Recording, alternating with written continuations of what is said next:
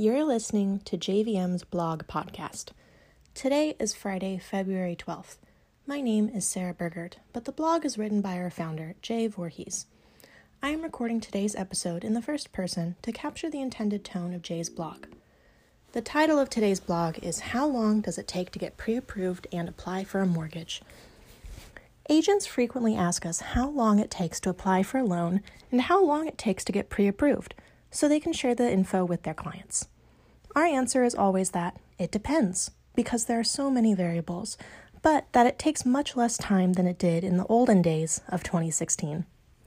When I first got in the business in 1994, the application process was brutal because everything was in paper form.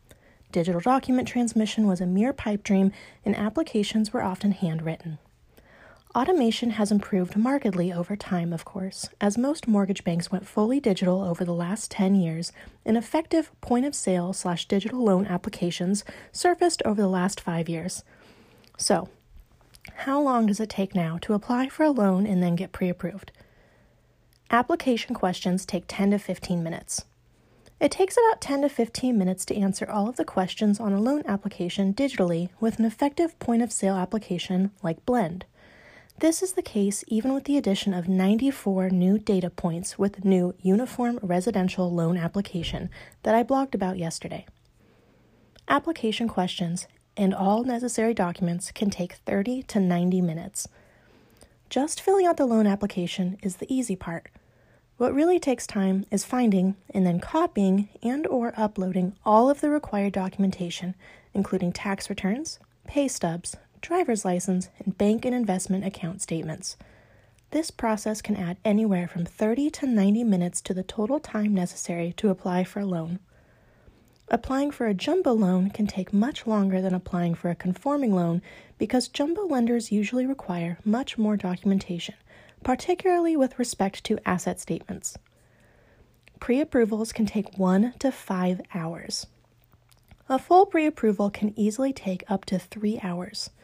This is because our team has to do so much careful verification work, including very careful tax return reviews, income calculations to the dollar, credit report reviews, asset verifications, employment verifications, DU runs, and much more.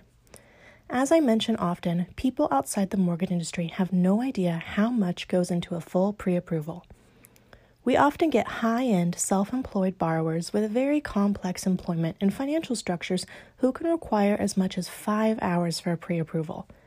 I should add, though, that some conforming loan pre-approvals for clean files with W-2 wage earners can be done in under an hour, but these files are not as common as one might expect.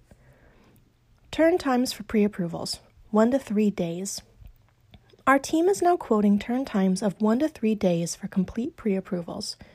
We used to quote 24 hours at most, but because the market is so hot, because we are getting so much business, and because full pre-approvals take so much time, our turn times sometimes get pushed out to several days.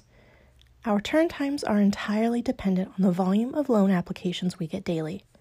While it is not something we can control, we are continually adding more staff and virtual assistants to our team and implementing better tech to manage the surges in business. Pre-qualifications can be done in 1 hour or less. We sometimes offer pre-qualifications instead of pre-approvals under the following circumstances. 1. The buyers only need to know what they can roughly afford in a pre-qualification letter so that they can start home shopping immediately.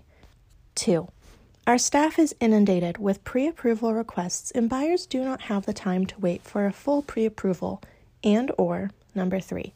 The buyers are not in a hurry to make offers, so there is no reason to do a full pre-approval upfront. Thanks for listening to JVM's daily blog podcast. To learn more about the topics discussed in this blog or to get more information about our mortgage services, contact our team by phone or email. Our team's contact info is listed in the notes for this episode, and we are available 7 days a week.